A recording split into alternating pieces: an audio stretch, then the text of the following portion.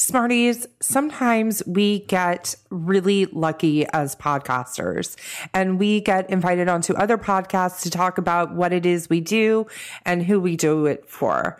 We have collaborated with Dr. Jeremy Sharp of the Testing Psychologist podcast many times over the years. He's been on our podcast and we've been on his.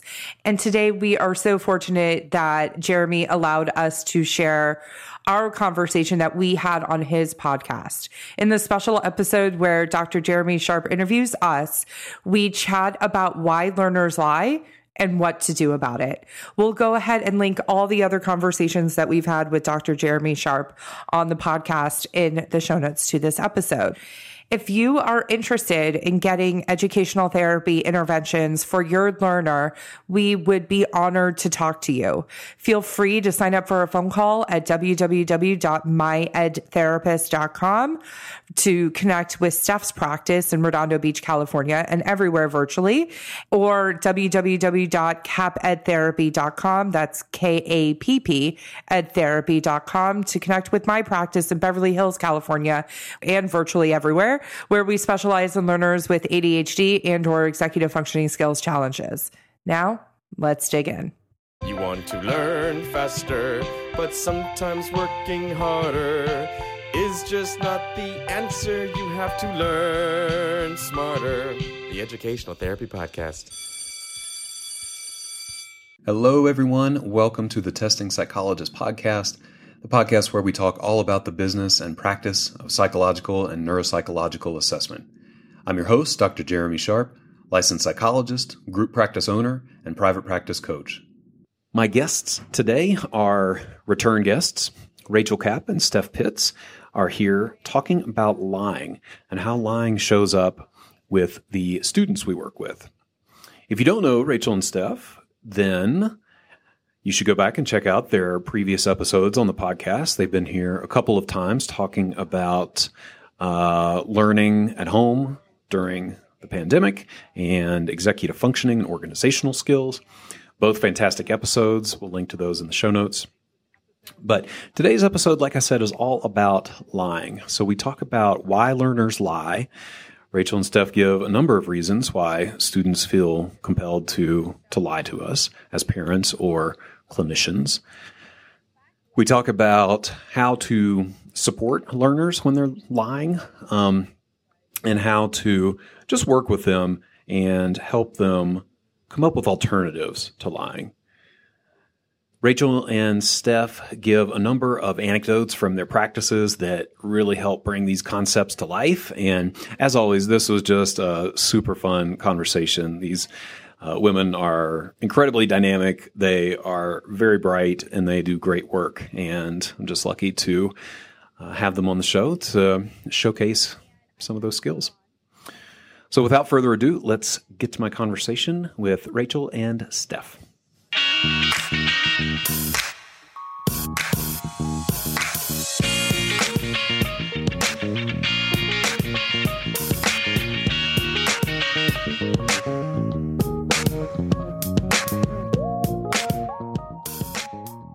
Hey, Rachel. Hey, Steph. Welcome back to the podcast. Thanks for having us. We're happy to be here.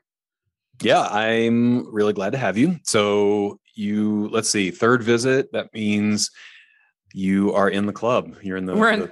Do we get a jacket? You know how the jacket is in the mail. Yeah. Okay. Yeah. Yes. Watch your mailboxes. Yeah. Embroidery, sequins, triple crown, everything. Yeah. Yeah, serious club. I don't know that I've had anybody on 4 times, so this is kind of it. Now we have a goal. Yeah, now we have a goal. I love it. We're already setting goals. Yeah. Of course we are. We're ed therapists. So yeah, I mean, folks likely have heard you on the podcast before. Y'all are ed therapists from California, and today, so we're talking about why learners lie, and I am super excited to talk about this because I have 2 little learners in my home. And so it's personal and very professional as well. But let me start with this question of, y'all tackle a lot of topics and think about a lot of things, see a lot of things. Why are you putting energy into this right now? How'd you get keyed into this whole lying paradigm? So I'll share a story because I think we can all learn from stories. I had a client that I was working with, and one of the things that was starting to become a trend was that she was flat out lying with me. Let me tell you a little bit about her background and age and stuff. She was in 10th grade. We had been working together about a year. So there's a lot of intimacy and trust that we have with learners, especially when they've been long-term with us. And I really liked her personally, which made it harder. And and I really came to Steph with it because I was all up in my feelings about it and taking it very, very personal. And also acknowledging that lying was a boundary for me and was triggering for me personally. And so Steph and I started to have some deeper level conversations about why this was happening, and what we needed to do about it, as me and my client. And as we were having these conversations, it just seemed to be happening again and again with our teams. And, one of the luxuries of having a podcast and being a podcaster is that you can sit and think about what you think about something. And so sitting with it really helped. And, honestly, it's an episode. She actually came onto our podcast to talk about this, and it's a really popular episode. And so it really resonated with our audience. But Steph, what sort of lights you up about this? Okay. So back when we first started talking about this, I had a client who was such a phenomenal liar that nobody knew she was lying because she was getting away with these lies. And nobody caught her. I mean, just brilliant at being able to lie. And I was the first one to catch her doing it. This was right when COVID hit and they were going into distance learning, and she was doing stuff that nobody was catching on to. And I finally caught on and figured out what was going on. And we were, it sort of also sparked this, why is she going to such great lengths to get away with things instead of just doing what was asked of her? And it was, I can't tell you the level it was. I mean, I remember I showed Rachel what she was doing, and I showed my team what she was doing, and everyone was jaw dropped. Like, wow, like that's brilliant. Extreme effort and brilliant. And so that's what sort of started this, like, why are we lying? And how is this happening in, my practice and whatnot? So that is, there's always some sort of layer of like what they're lying about and how, are they lying to others? Are they lying to themselves? Are they, where is the lie? How big is the lie? What is it about? So we really started getting more curious about why they were lying and like what to do about it. Yeah, I think we've all had that experience in either professional work, working, those of us who work with kids, or if you have kids, of course. And I, have experienced this so many times, this idea of why are you putting so much energy into lying when you could expend 25% of that energy and just do whatever you said you're doing. And what lying does to relationships, right? Yeah. Is so difficult. But it doesn't take 25% of the effort. For us, it feels like 25% of the effort, but it's not for them.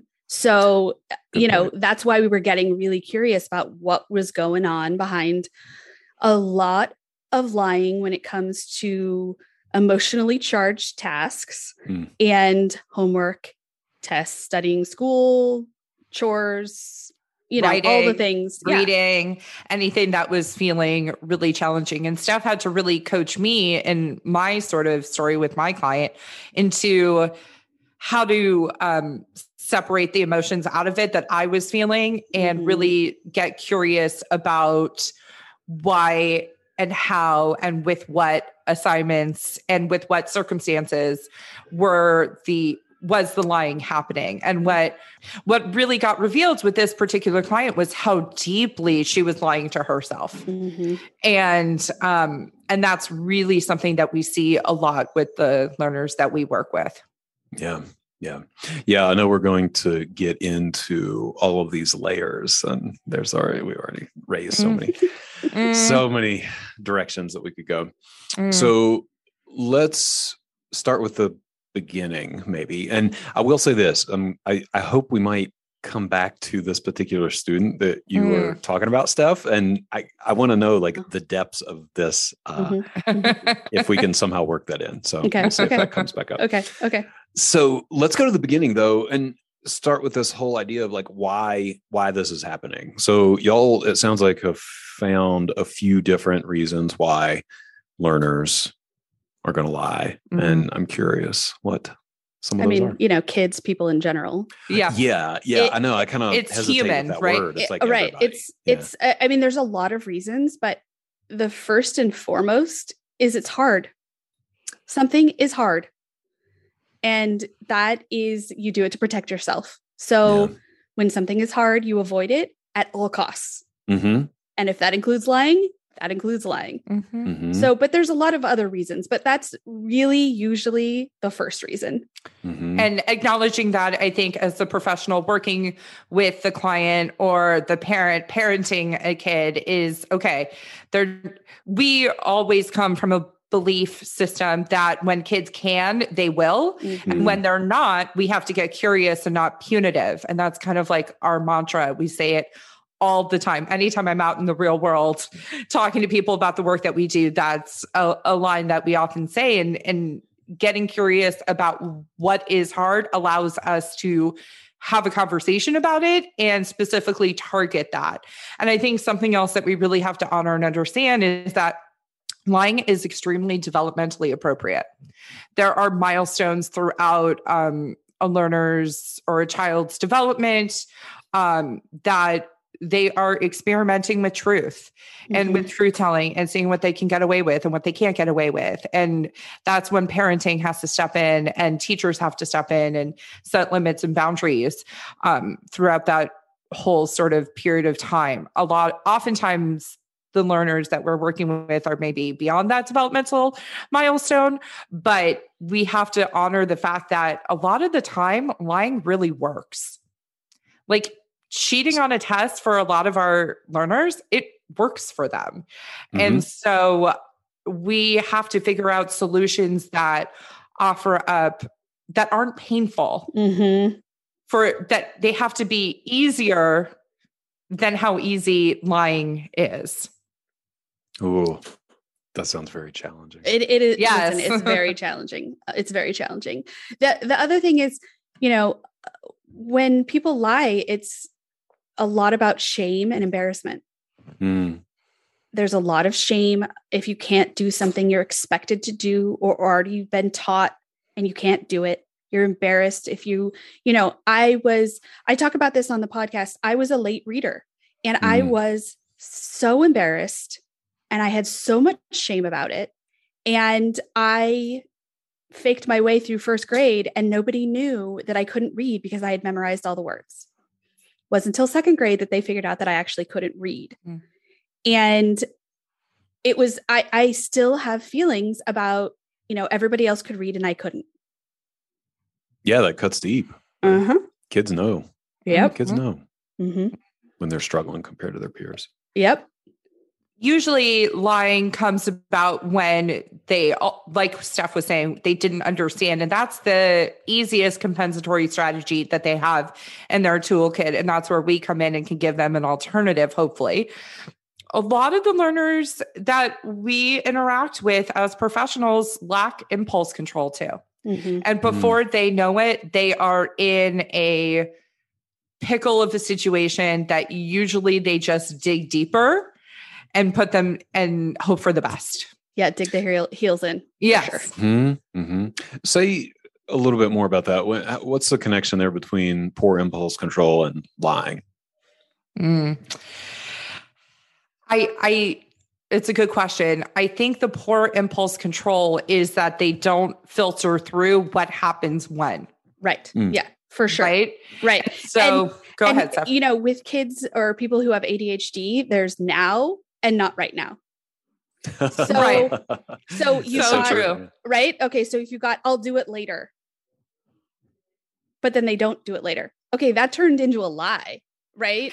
You said you were going to do it later, but you didn't do it later. So here's where lying is so layered is that when they are telling you that they've already done something, let's say, and they haven't, they firmly plan on doing it. They believe they're going to do it. So it's not going to be a big deal. Right. Right. And what they lack is the foresight to know how long something is going to take and why they're avoiding it in the first place. And so, yes, there's impulse control, but there's also a fundamental belief that like, I'm going to rock this out. It'll be fine. Yeah. Yeah. And the other thing I want to add is that when we talk about how students don't understand something, they think they do understand, a lot of them. And then later on realize, and maybe don't realize, they don't understand. And so that is also part of this, because if you think you understand how to do it, and then you open it up and start getting into it, and then you don't know what to do next. And it's already been explained to you. Right. And so you don't want to ask again. Right. Now what? That's embarrassing. So, you know, that's why there's a lot of layers to, they think they understand, but they don't actually understand. That's not their fault.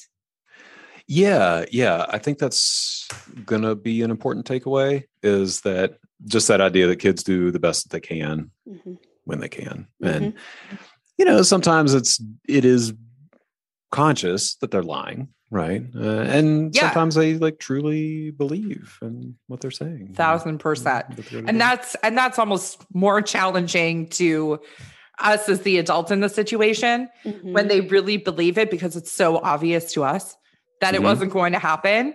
Yeah. And sometimes there's proof. I mean, denial is so powerful for the learners that we work with and for the human experience too. It's very easy for us to not see the things we don't want to see. And I think a lot of the times, you know, something else that is a trend and that can happen is that they already thought they did it. Yeah. Like they genuinely think, like we're talking about task completion in this instance, and they think they've done it. This happened last night. Yeah. Last night in a session. I mean, this happens all the time. I say, did you complete that? Then my client says, yeah. And I turned it in, and I say, okay, can I let's just look to make sure. And luckily she's open enough to go, oh yeah, let's look. And then she'll go, oh, I thought I did that. And what had happened was she thought about it. She thought about doing it, but didn't actually do it. Right. Yeah. Or did it or like opened up a Google Doc and started doing it and then got distracted and walked away. And in her mind, no, I did it. That makes sense. Yeah. I mean, I get that. I feel like I've had that experience a number of times where I'm like, did I say that out loud? Or did I do that thing that I told you? I think I definitely thought about it a lot.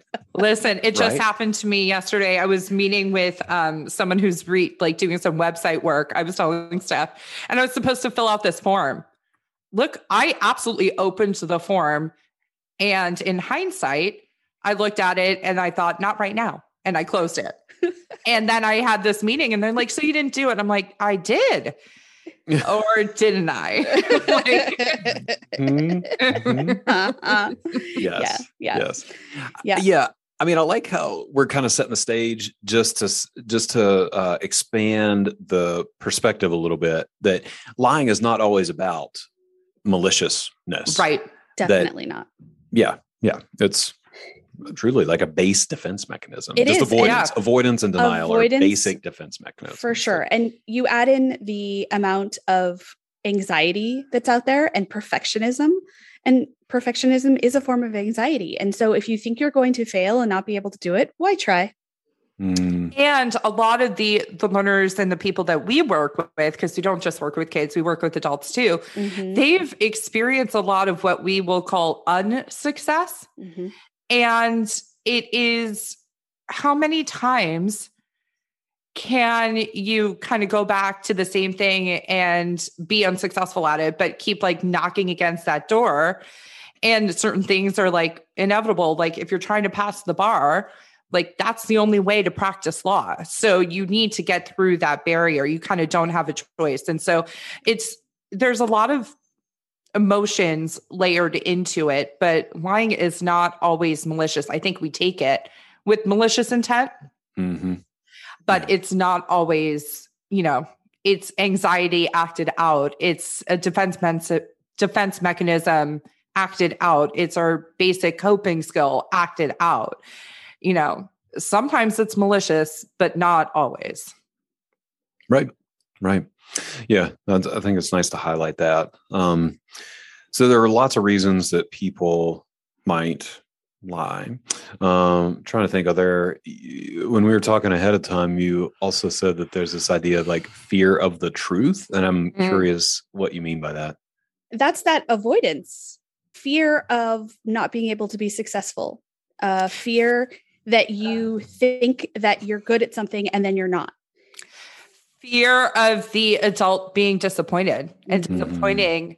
With my client, she did not want to disappoint me because we did have such a good relationship. Fear of reaction from your parent or the teacher, or 100%, or disappointing themselves too. Yeah.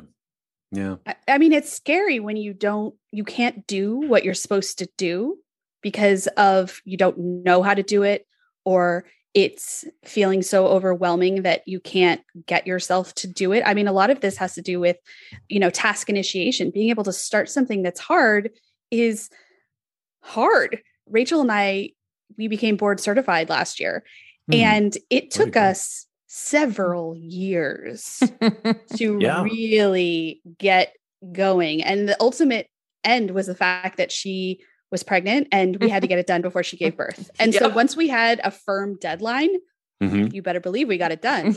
However, it had been in the works for a very long time because it's been discussed, long discussed. Just getting started was so hard. So, you have to take that into account. What if you can't do it and it's something you want to do? Yeah, I think that's so true. I think that's true. I also wonder about kids or adults, that applies across the board, folks who have a certain self-image or, perception or persona that they have sort of put out in the world. And then, if the behavior doesn't match that, there's some lying that might happen to avoid, ruining whatever. Yeah. Or your productivity doesn't match it. Your output doesn't match. It's tough. Yeah. So there are a lot of reasons. That people might lie. It sounds like a lot of it does just center around the emotional component and not wanting to face really hard stuff. So I want to go back to a couple things that y'all said. One, just the idea that this is developmentally appropriate at certain phases or ages. I think that's true. Just for anybody who might not know what that looks like, when is it actually developmentally appropriate for kids to be lying more than other times? Okay, that's a layered question. It is a layered question. So I'll answer what's typical, and then I'll give you the spiel about the learners so maybe I'll start with that. Learners that we work with who are experiencing challenges being independently and autonomously successful in the classroom are oftentimes 2 to 3 years behind their peers. So what's typical is around 7 or 8 kids, really 9 kids are really starting to experiment with the truth. What that means is in reality is you could have an 11 or 12-year-old who is not learning in a typical way and then presenting realistically younger. And so they could be lying at 11 or 12 too. Go ahead, Seth. Yeah, I was going to say, take a toddler, right? Like they eat something they're not supposed to and it's all over their face. And you say, "Did you eat that?" And they say, no. But that's developmentally appropriate because that's what I remember my brother doing that when he was little, we all do that in some form, right?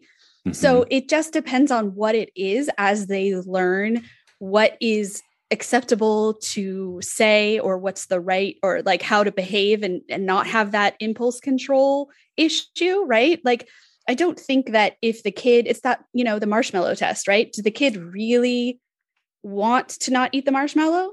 Yes. But did the kid really want to eat the marshmallow? Yes. Mhm. So it's really like understanding what kind of lies and how they are presenting. I mean, if we have, somebody who is stealing and lying about it, I mean, is that lie really developmentally appropriate? No, that's not something that you should be doing and lying about, right? But if they're saying, did you finish all your homework? And the kid says, yes, it's just because they don't want to go back to it. So, I think you have to, what kind of lies are we talking about? But that's very layered, but that's my answer. No, I love it. It's always complicated. Mhm. I try to pin you down with these like concrete answers. Yeah. All right. I hear you. I see you. Yeah. You handled it. That was pretty good.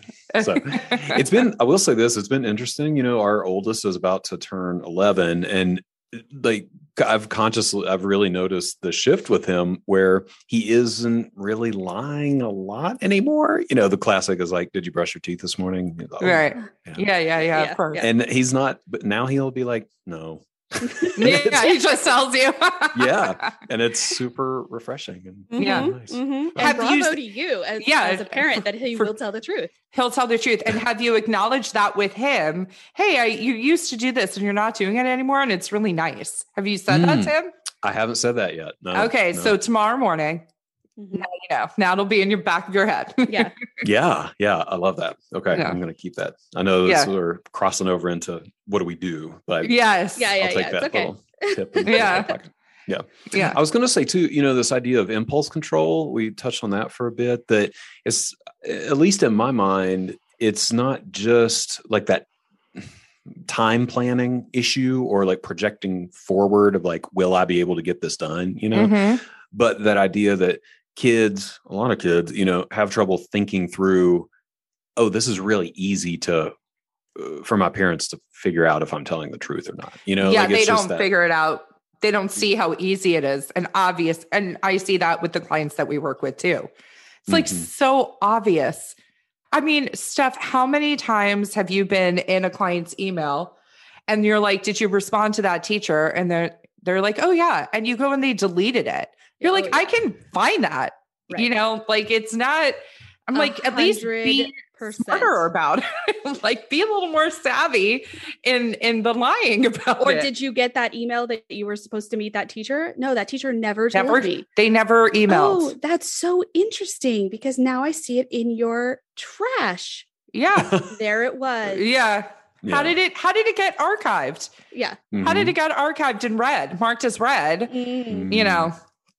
But again, who knows? There's so many different reasons why it gets there. But yeah, I agree with you that they don't think through how easy it is to reveal the truth here. But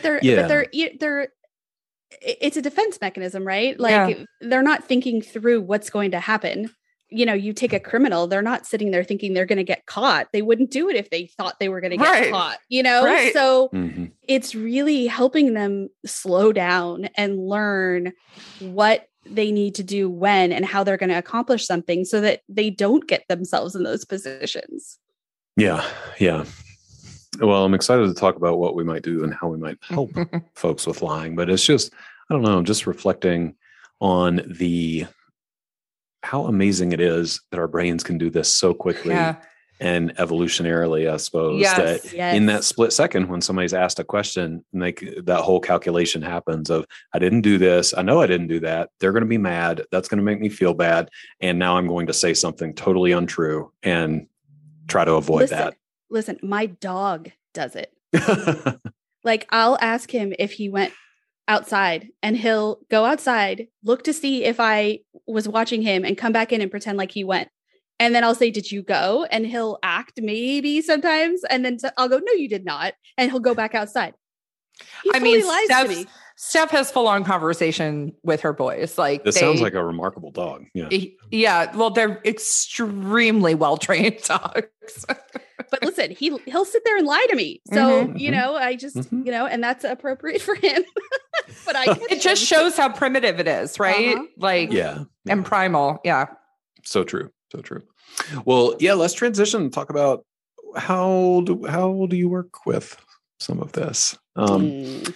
So you have a lot of, again, some strategies, and we can tackle this however you want. I'm curious if it's kind of different depending on the type of lying or situation, or y'all go wherever you would like. We can find our way through this. Yeah.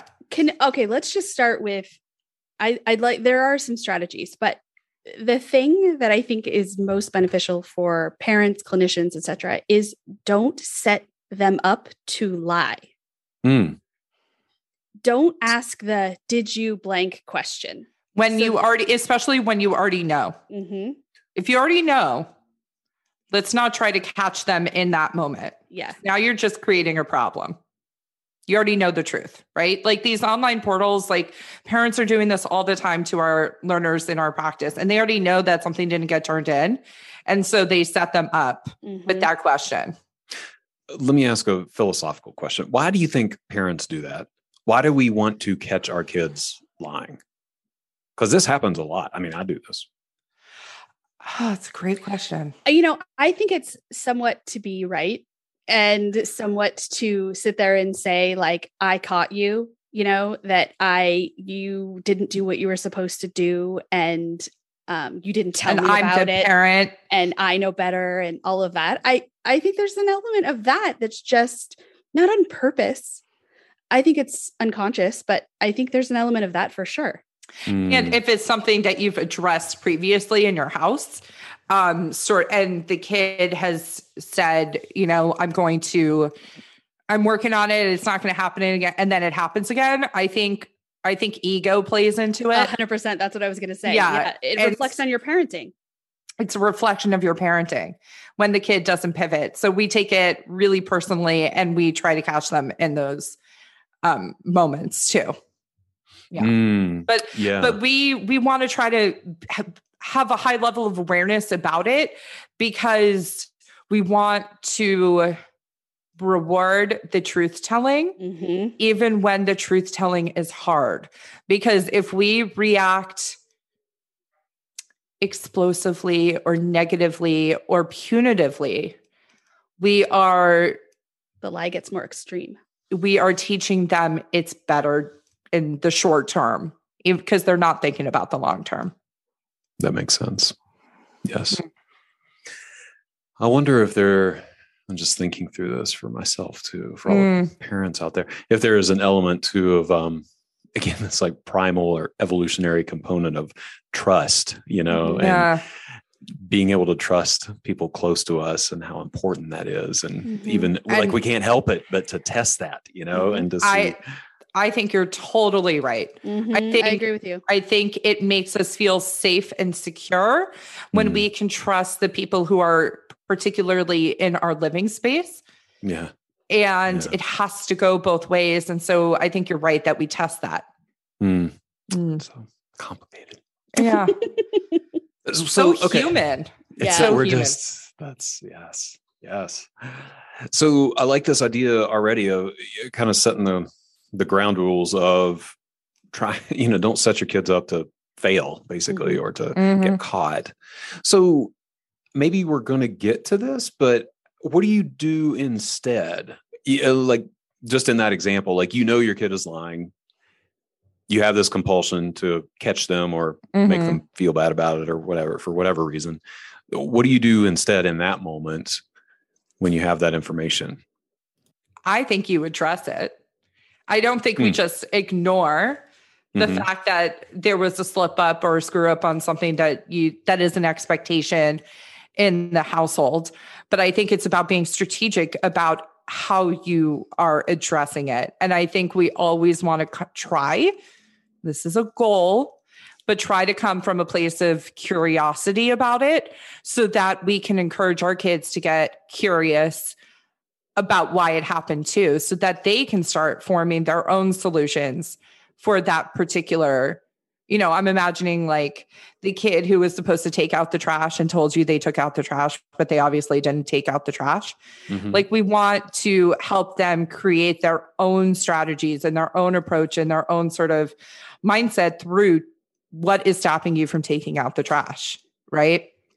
Steph, what would you add? I was going to say, this comes from also the Ross Green method of, plan B. Love like that. I noticed that you didn't XYZ. What can we do to help you get that done? Or, asking questions to help them get there. Or if they need help, really getting behind the whole reason why it's happening, that getting curious. Can I give a phrase that one of my friends said to me this weekend that she had been working on in therapy, of saying with certain people in her life, it looks like this didn't happen for you. That sounds really hard. What do you plan to do about it? It blew my mind when she said that. What do you plan to do about it? And maybe they don't have a plan. But by asking the question, we are inviting them to have a plan. I'm going to try this out with some certain people in my life. Yeah. I'll report back. Yeah. Nice. Nice. Well, I think with kids though, there's a lot of kids that don't even know that they need a plan. And that is one of the things that we teach, is that you need a plan. And in order to accomplish things, you have to be able to plan out when, how, why, where, all the things, right? And so I think if, instead of asking your kid, retroactively, like, why didn't you do that? Then you look at the things that are coming up and say, how can we help you get that done? Mm-hmm.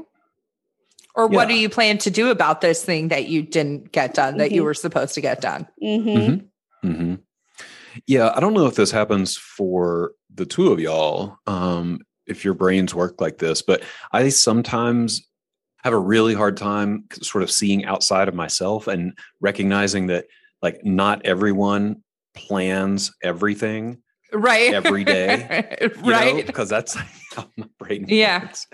And so to even like have that recognition to say, like, what do you plan to do about this? And know that that might be a very, very difficult question, even in and of itself for kids. Like, plan.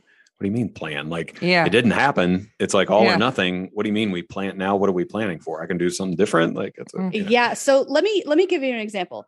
So I have a game. It's and I'm like the game person. This is like my jam. Okay, so there's a game that's kind of one of those old school puzzles, sort of kind of like a Rubik's Cube, but not where you move the pieces and you have to copy what's in this little thing that you shook, all the colors in order, right? But you have to move all the little puzzle pieces.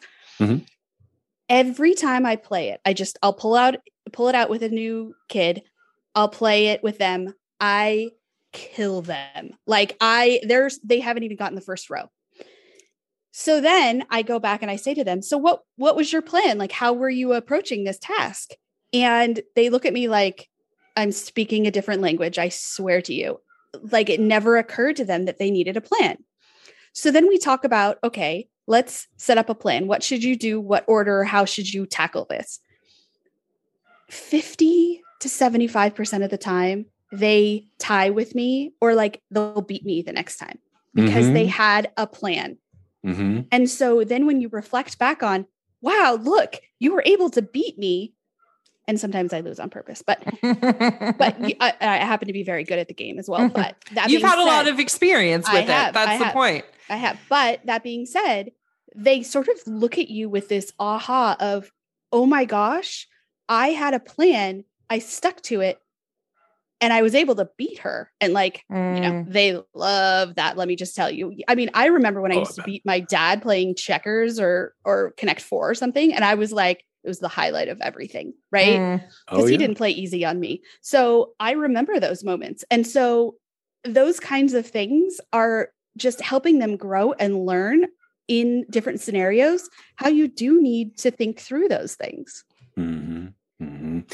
It also makes me think too, I'm going back to our why people lie. It's just another layer too of like having that, if they have the recognition like, oh, I didn't do this thing, and oh, I was supposed to have a plan. I didn't even think about having a plan either.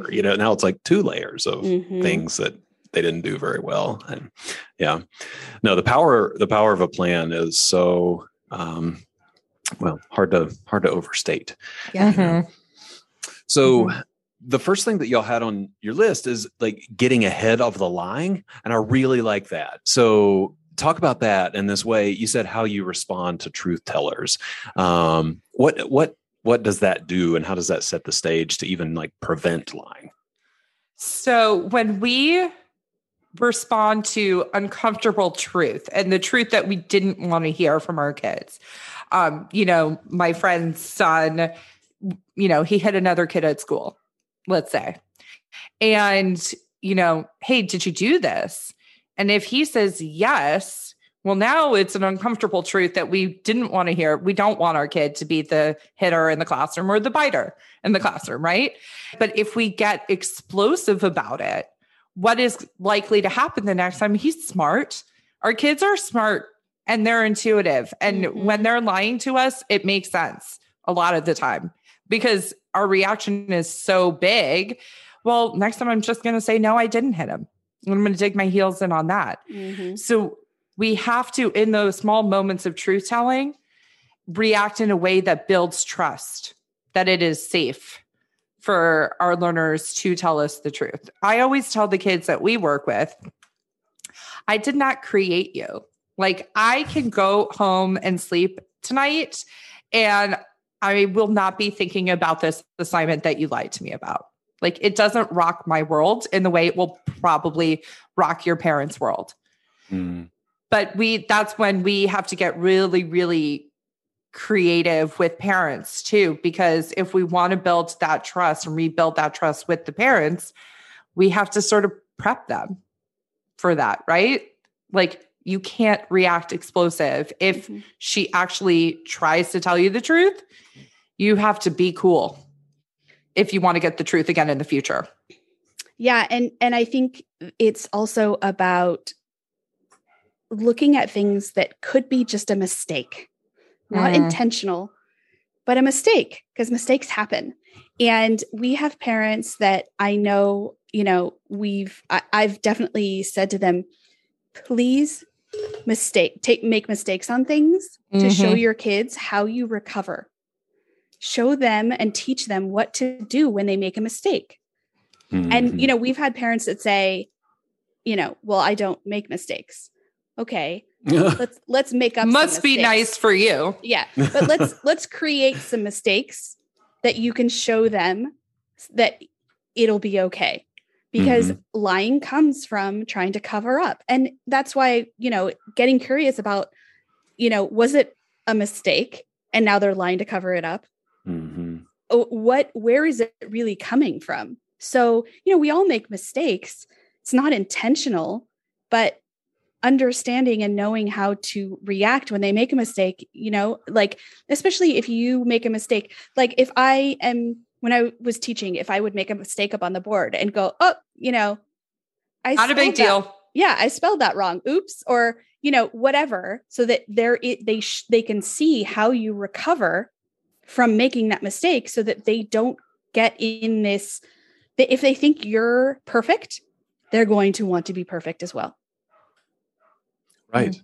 That's such a good, I love that y'all are focusing so much on the modeling, the caregiver modeling in this process. It's important. Because I think that it is. And it's super easy to overlook. But that's a very, seems like kind of an intuitive reality that if you react super strongly and negatively, kids will stop telling you the truth. But it's so hard to put into practice. I know. It's one of the things that I look for when we're selecting families to work with in our practice is, the coachability. How receptive are parents to hearing, it's hard. And we tend to not work with families of like, here, fix my kid. It's Yeah. really hard when the kid is the identified patient in the family structure. Yeah. And because everybody needs to shift and react. Right. Right. We're working Gosh. with the kid, but we're always working with the family, you know? Yeah. Yeah. Yeah. I wonder how much of this work is honestly, I mean, talking with parents versus the kid. That's a great, like, just broad question. If you had to break it down, like, how much are you, working with the learners on this stuff versus how the parents react? I think it's both. It's both. Yeah. Yeah.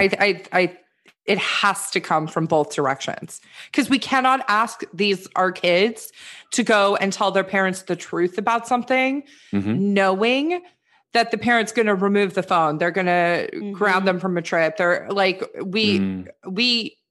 that doesn't set up a good clinical relationship for us. Yeah. That's not safe for us to encourage them to do that. You know, and I'm thinking about a conversation I had with a client and parent yesterday, actually, where the kid doesn't want the parent to check her homework. I have asked the parents to stop checking the homework because the teacher needs to know that the child can't do the homework. But, you know, the parent came to me yesterday and said something like, you know, if she's having such a hard time, we're just trying to help her. And so one of the things I said to her yesterday was, to the student, they can offer their help, and don't get mad at them for offering help. You don't have to accept it, though. And the mom just looked at me like, okay, yeah, that I think will be a good medium for both sides to feel like they tried, but she didn't want to accept it. Then she has to take on that she didn't get to do, you know, she didn't get it right, or she's not going to do well in the assignment or something. She'll have a consequence. But, you know, I think, you know, and it's not like, oh, you're going to get grounded. It's more like, oh, well, now you have to do it again because you didn't do it right the first time, because that's what the teacher said, or whatever it is. It doesn't matter. But looking at things like that from that perspective is, I think, also important of getting ahead of, you know, there being lying and avoidance of tasks. Yes. Yes. Yeah, there's so many directions we could go in this whole, like, building independence and how to, I'm going to try to stick to the lying stuff, but it just touches so many areas. There's so many layers to it. So let's see. So we're talking about getting ahead of the lying, rewarding truth telling, you know, doing it in a positive way and not being punitive, which makes a lot of sense. Other strategies or ways that you might approach a lying learner? Look, I think we have to try very, very hard not to take it personally.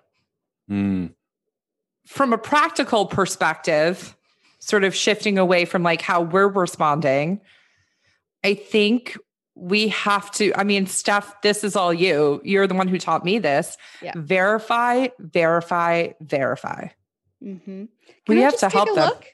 Let me just see. I just want to see what your teacher's teaching you, or whatever it is to get them to open up. Check. And this is hard because we want to trust the kids. We want them to be telling us the truth. That's what we all ultimately want.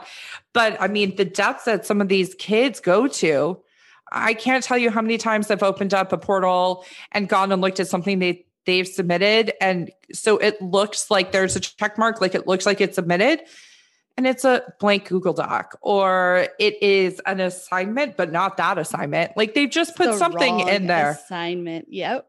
They've just put something in there. And it's like, really? And that's the level that these kids are going to avoid something.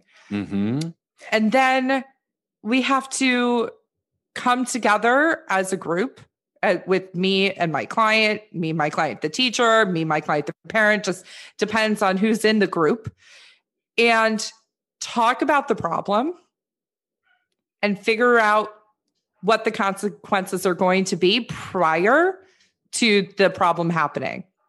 For example, going back to, I used to teach preschool, so I've got a million of those in my back pocket, but we would have these kids tantruming, right? Well, you can't reason with them when they're in their primal brain and they're tantruming, and you can't expect to have a solution with a kid who's lying when they're lying. It's about priming them for, hey, this is probably going to happen because that's sort of your pattern. And this will be the consequence when it, and if it happens again. And then also being there to help giving them a plan of what to do when it happens. Okay, so let's assume it's going to happen. Mm-hmm. This is the consequence, and this is what we're going to do when it happens again. Right. Couple questions. I wonder if now is a time to revisit this case of Steph's. Yeah, when you were talking about the depths that this student went to, and I'm curious how you ended up verifying and catching. Okay, so it was right at the beginning of the pandemic, and she was figuring out how to turn in assignments that were the wrong assignment, and she was in elementary school. So she was turning stuff in the wrong assignment or turning in multiple of the same assignment under different assignments, and grades weren't counting. And it was, she knew, and she just like would take some words and put it on a paper because she knew that the teacher was just checking for completion and not actually what she was doing. For an elementary schooler, that is pretty sophisticated. Very sophisticated. So nobody caught on for a good couple of weeks. And I got the passwords to everything. And once I went in and started really like looking at like, where was she struggling? I started seeing all the things that it was 2 years ago now, so I can't remember all the things, but I do remember showing Rachel and showing my team what she was doing. And they were all going, whoa, this is more sophisticated than our high schoolers about avoidance of these tasks. And she was getting away with it because everyone thought like, oh, I gave it to that other teacher by accident. And, and she was, triangulation was happening and nobody caught on. And it was just like, it was next level. So I think the assignments and the things that she needed to do, she didn't understand. She didn't know what was being asked of her. And it was much easier to just figure out an out and a quick out at that. And she's clever. So if you're clever and, she's a really smart kid. And so the thing is that she would go to these depths of being able to do it. And while you sit there and say, well, if you just put in 25% effort into exactly, she didn't know what she was supposed to be doing. So therefore she couldn't put in any effort because she didn't know what was being asked of her. And so if you give her the benefit of the doubt of, she didn't understand the assignment, then that's why she didn't do it. And she was getting, like, you're not turning in your homework. So she just started turning something else in, and then it just becomes this snowball of like, how far will they go to avoid or do something so they don't get in trouble, even though down the line, they'll get in more trouble. But like for now, because if you talk about the now versus not right now, for the now, it solves the problem. Right. Short-term solution. Mm-hmm. Super easy. Yeah, that's such a great example. I, in some ways, just have to applaud that elementary school kid. Exactly. Exactly. You gotta respect the player, kid. Not the game. She is. She's a great kid and she will do things in her life. She's just, phenomenal. Nobody had any clue until I figured it out. Yeah. And it was, I just happened to be, it's my job, right? To like sit there and figure out what's going on. And when I started playing detective and really dug deep, there's what's happening. Yeah. So, and parents don't necessarily have the time or the energy or know-how and to be able to dig that deep to figure out what's going on. Right. So how did you respond then? What was the intervention, so to speak, after that? Well, the intervention was more about, okay, look, I see what's happening. I see what you did. I see how this happened. Let's talk about what is going on that prevented you from being able to do this. Well, sometimes she would sit there and say, like, her computer would just shut off, so she couldn't do the assignment and she couldn't turn it back on. She, which could happen, but it didn't. I know it didn't. Because I could check with her mother. It was just really about like, okay, let me sit there and help you through it. And if we do it together, it'll get done. And then you'll know a little bit more for next time. Mm. But if we talk about where you don't understand or what they're asking you to do, it was another example of she didn't know what she didn't know. And it was clear that she didn't know a lot of what they were, because they weren't getting the same instruction. So it made sense. It's like when people know that they need, when they finally find out about educational therapy, or you were what I needed, but I didn't know what to Google to get there. Mm-hmm. Yeah. Yeah. That's a great point. It also makes me think about, what do you do? I imagine you get a lot of kids who say, I don't know. What happened here? I don't know. No idea. Yeah. Then where do you go from there? Are you like feeding them options? Are you brainstorming? Are you like giving them permission? It depends on the kid. It depends on the kid. So I definitely have kids where I don't know is the first line of defense. And it's also a way to give their brain time to think. Yeah. Because it's processing time. So, okay, well, let's sit with it for a second. I can't tell you how often I sit with things for a second both with my clients, my team, my husband. We're sitting with a lot of things all the time. Sitting. Yeah. There's so much sitting with things. And then it depends on the kid, because at the point that we are discovering the lying, usually we've been working with them for a while. And so we know what their brain needs and what their brain won't benefit from, and like the emotions that are layered within this. So that's where it really helps to, frankly, if you're not the parent, it helps that parents have outsourced this with us to a certain extent. Because lying creates a lot of discord in the home. And one of the good byproducts of good intervention from our practices is that, family and home life improves as a result. And lying, it depends on the individual kid in front of you. Yeah, of course. That makes sense. Are there any other ways to outsource? I know that's a major strategy. Like, what if we don't have a fabulous ed therapist that we can outsource at your disposal? Right. Yeah. What do we do then? I mean, it depends on what it's about. If the homework assignment is too hard or there's too much, partner with the teacher. See if you can make something so that the kid can be successful. That's the ultimate goal. And I think you really also have to be able to hopefully look at it from a higher level. And what are the things that your kid is lying about? And that's where you go and you provide the support. You have to look at the trend. And sometimes it takes a really skilled eye to be able to do that. But parents are experts on their kids. Yeah. Like, we're experts on learning and how students get the information and access the curriculum and experience studenting.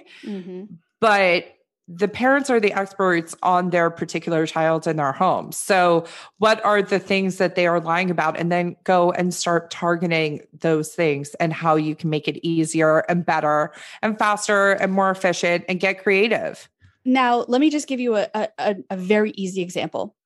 I had a kid who was refusing to brush his teeth. And the parents told me, we can't get him to brush his teeth. So when I started talking to the kid about what was happening, come to find out, his parents were buying him adult toothpaste and he didn't like the taste.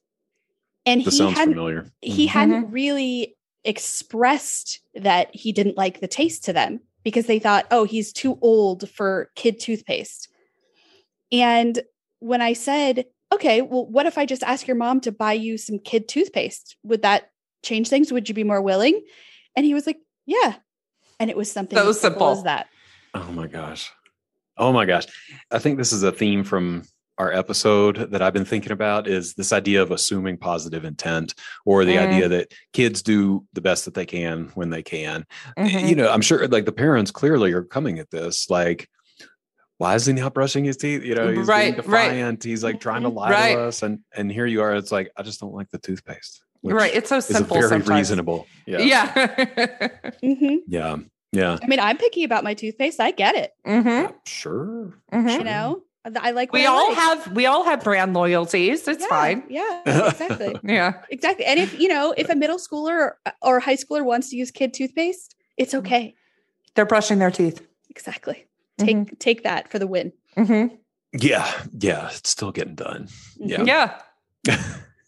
Well, I wonder, as we start to wrap up, if there are any other thoughts, strategies, anything you want to put out there that we haven't talked about or need to talk more about to put a little bow on this topic for now.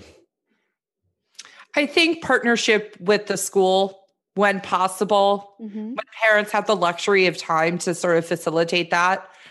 I think letting everybody sort of on the team know, like, hey, we are focused on this right now as a family.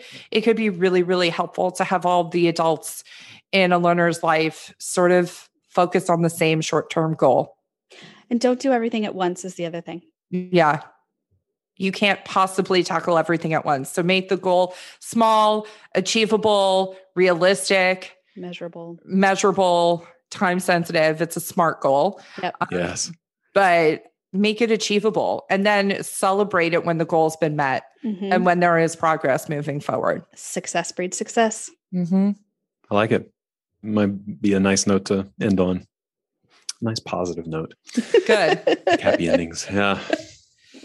Well, as always, super grateful for y'all to thank you. Thank you for having us. So fun. Yeah. Yeah. Thanks for having us. It's always cool. Yeah. There's so much overlap, but you're doing completely different things, you know? Right. But right. it's cool to see this kind of the other side of the coin and how y'all come at things and the way you're thinking about kids. It's always helpful. So thanks you again. Thanks Your for jacket's having in us. the mail. Yeah, there you go. Thanks.